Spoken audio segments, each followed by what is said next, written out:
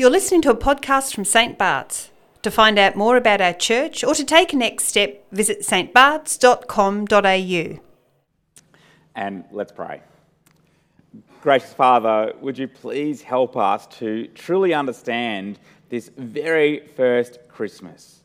Please help us understand in order that we can truly rejoice in the good news of Jesus, of your coming to earth, of Jesus being fully human and fully God, of God and sinners reconciled forever. In Jesus' name, amen. Well, we've heard it, we've sung it, we see it all around us. The story of Jesus' birth, especially that which we heard just read now in Luke chapter 2, has to be amongst the most favourite and familiar parts of the Bible. A husband and expecting wife make the trek to some backwater town to fulfil their civic duty. There's no guest room available. There's no Airbnb to search, and so they take up lodging amidst all the animals. When the baby is born, there's no designer crib, just a repurposed food trough. Shepherds are dispatched from the countryside. Mysterious magi, wise men, they arrive from the east. Angels make plenty of cameos as well, from the news of the pregnancy, eclipsing any gender reveal, no matter how ingenious it might be, right through the splendiferous chorus rejoicing in the news of Jesus' birth. I mean, I know there are some quirky bits, but how lovely is this? One of our family traditions in our household every Christmas is to together set up the nativity set. But being 2023, I thought, I really should consult ChatGPT on this just to see if I'm missing anything. So I asked ChatGPT, what are the essential elements of a nativity scene? And this is what it said. Baby Jesus. So it's off to a good start, really. Baby Jesus. But listen to the description. A delicate figure nestled in a rustic manger swaddled in cloth. Mary, so serene, draped in soft blue, her eyes filled with tenderness, gazing at the newborn. Joseph, standing beside Mary with an expression of quiet strength and protective care. I'd like to think that's how I was standing when our three children were born. But my favourite part, and a manger. Golden light emanates from within, hewn from weathered wood, lined with fragrant hay. Lined with fragrant hay. I'm sure it was fragrant, but not really the image that's being portrayed here. I mean, it sounds so neat and contained, sanitized, surreal, sentimental. But there is nothing neat and contained about Jesus' birth. Jesus' birth is not some mere cutesy retelling of some rustic, off-grid birth, but it is a jarring and explosive event that has changed the course of history, as the God of the universe has plunged himself right into the thick of our world. We've got to look beyond the surface. For behind the census is a dark world with a murderous king. Behind the manger is a claim that this child is God himself and the very hope of the world. Behind the angels is the proclamation that this is good news for all. This is good news that we can get a grip of. Actually, this is good news that can take a grip of us. So this morning, this Christmas, as we celebrate Christmas, let's lift the curtain a little on the Christmas story. For behind the census, the manger, and the angels, we see that God comes into our world in human form, inviting us to rejoice. So that first part, God comes into our world. That's the situation. So let me read again from verse 1 of chapter 2 of Luke, that earliest account of Jesus' life, death, and resurrection. In those days, Caesar Augustus issued a decree that a census should be taken of the entire Roman world. This was the first census that took place while Quirinius was governor of Syria. Everyone went to their own town to register. So a decree is issued, a census is called, they make the journey, but the inn is full. But this isn't just because Taylor Swift is in town, okay, and you can't get any sort of holiday booking. The entire context is one of oppression and control. God's people have lived under one coercive authority after the other, century after century. The management may change from time to time, but the situation remains the same. In so many ways, they are slaves and exiles in their own land. And so when a census is called, there's no exemption that you can apply for. They can't just write to Caesar and say, could we skip this one? Would you mind? Mary's pregnant and the birth is imminent. Remember, this is the same type of power that when it hears of the arrival of a potential king, Herod dispatches the Magi under the guise of wanting to welcome and worship the child. But in reality, it is just a dark ploy that he can then have the baby, this potential threat, eradicated. Behind the quaint and sometimes quirky birth story amongst the animals, we see that this is a story of the ultimate king being plunged into the ultimate mess, where evil isn't just out there, but it's knocking on the door. See, Luke wants us to understand that not only is that the reality into which Jesus was born, but in a much bigger way, it's symptomatic of a world that is plagued by evil and sin. C.S. Lewis, in the Chronicles of Narnia, imagines and pictures this as like a world that is under a curse, a world that has experienced a perpetual winter in which Christmas never arrives, no matter how much you long for it. It's a picture of a world devoid of hope and joy. Always winter, never Christmas.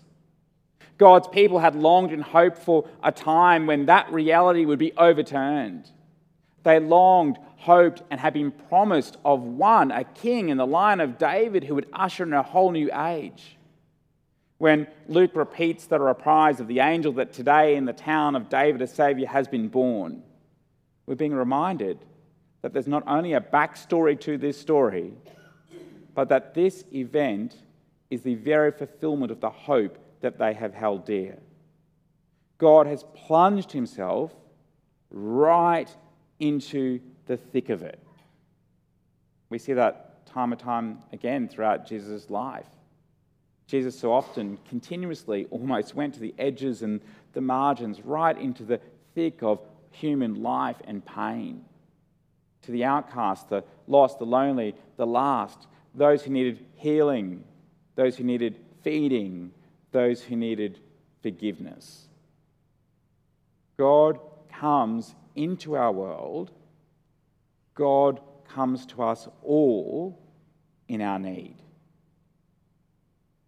Second, God comes in human form.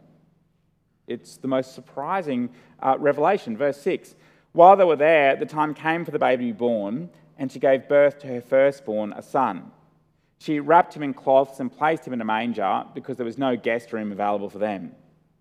So I want you to note that despite the extraordinary claims about how this child was conceived, the child was from God, the extraordinary claims about the circumstances leading up to and surrounding his birth, the extraordinary claims about who this child was, his long-awaited Messiah, God's own son, I want you to note that the way he was born is otherwise ordinary.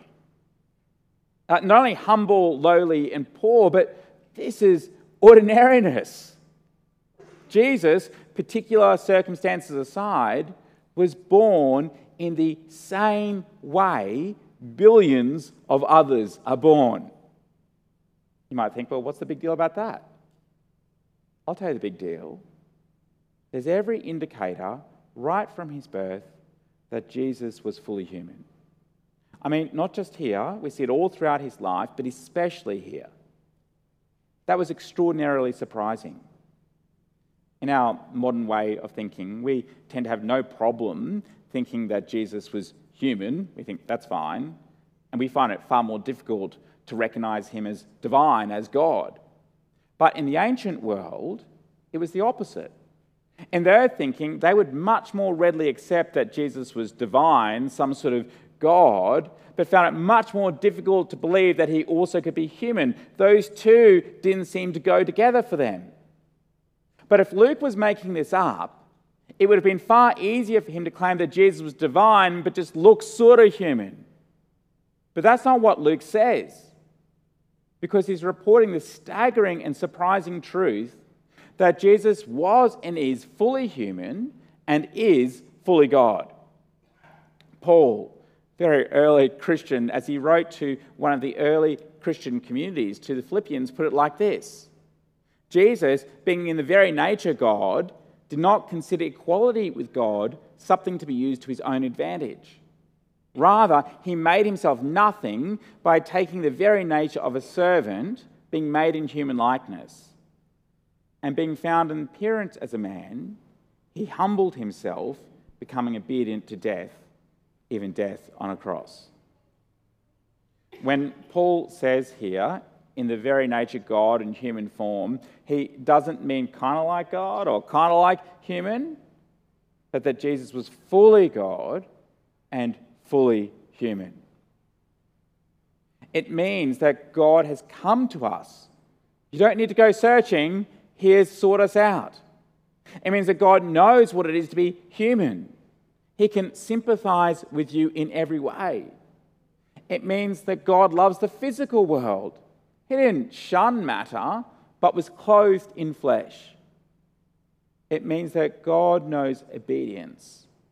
He lived the perfect life for us. It means that God could die in order to bring us peace. And that's precisely what he did. When the angels announce in verse 10, "Do not be afraid, I bring you good news that will cause great joy for all the people. Today in the town of David, a Saviour has been born to you. He's the Messiah, the Lord." And they continue in verse 14, "Glory to God in the highest, and on earth peace to those on whom his favour rests."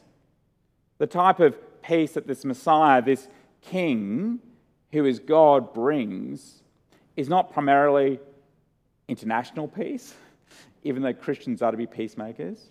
It's not primarily inner peace, even though Jesus brings a peace that surpasses all understanding. But the language right here of peace is one of reconciliation between us and God. You might think, well, what do you mean peace between me and God? I don't have any hostility towards God. But the Bible tells us that the default posture of humanity towards God is one in which it's fractured. That we don't want God to be God. We want to do it our own way. And it's because of that, because of our sin, that our relationship with him is broken. But the good news of Christmas is that God wasn't satisfied with leaving things like that. God couldn't just ignore our hostility, our sin, for he is perfectly just. But he also didn't want to ignore us. He wanted to pave a way for us to be reconciled to him. The good news that we declare at Christmas, and the good news that we can know forever, is what we sing in that great carol which we opened the service by Wesley. "Hark, the herald angels sing, glory to the newborn King, peace on earth and mercy mild, God and sinners reconciled." In our culture, when something goes wrong and we want to rightly pursue justice, our cultural tendency nowadays is often just want to cancel someone. We want to boycott, shame, punish, or withdraw support or something like that. But what we see in Jesus Christ, the child born into the height of danger and the mess of our world, is that he looks at us, he sees our sin and our brokenness fully unveiled, and instead of cancelling us in the pursuit of justice, he lives the perfect life that we cannot, and he takes the weight of our sin and punishment, and in doing so, extends his hand and offers us forgiveness. Peace on earth and mercy mild, God and sinners reconciled. The one on whom my favour, my peace rests, is simply the one who sees Jesus for who he is and trusts in what he has done. God comes inviting us to rejoice in him. So the shepherds hurried off and found Mary and Joseph and the baby who was lying in the manger. When they had seen him, they spread the word concerning what had been told about this child, and all who heard it were amazed at what the shepherds said to them. One of my absolute favourite parts of Luke's account of Jesus' birth is that immediately after the shepherds witness the baby, after they see Jesus, they dispatch and they spread the word of this glorious news. People are amazed, of course, as they hear this news, but don't miss the point. They don't hurry off just to sort of bring everyone up to date. They go to announce the news as an invitation to rejoice in Jesus. It's not just news for some, it is news for everyone.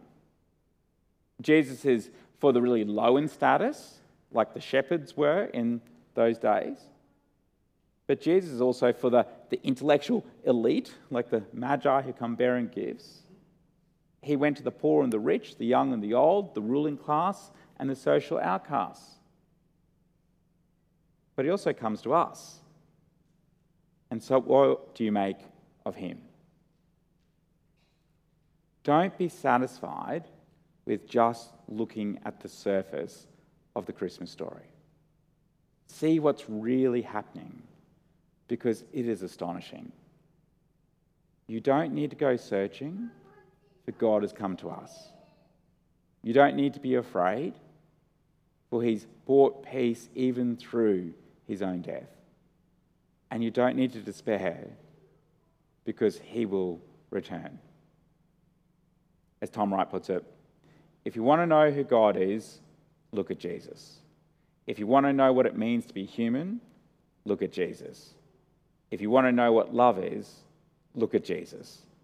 If you want to know what grief is, look at Jesus. And go on looking until you're not just a spectator, but you're actually part of the drama, which has him as the central character. Christmas isn't just a cute story from an obscure town in the distant past. But this is good news that God has come to us and is inviting us into a relationship with him today and forevermore. Let's pray. Gracious Father, how we thank you and praise you for the extraordinary gift of your Son.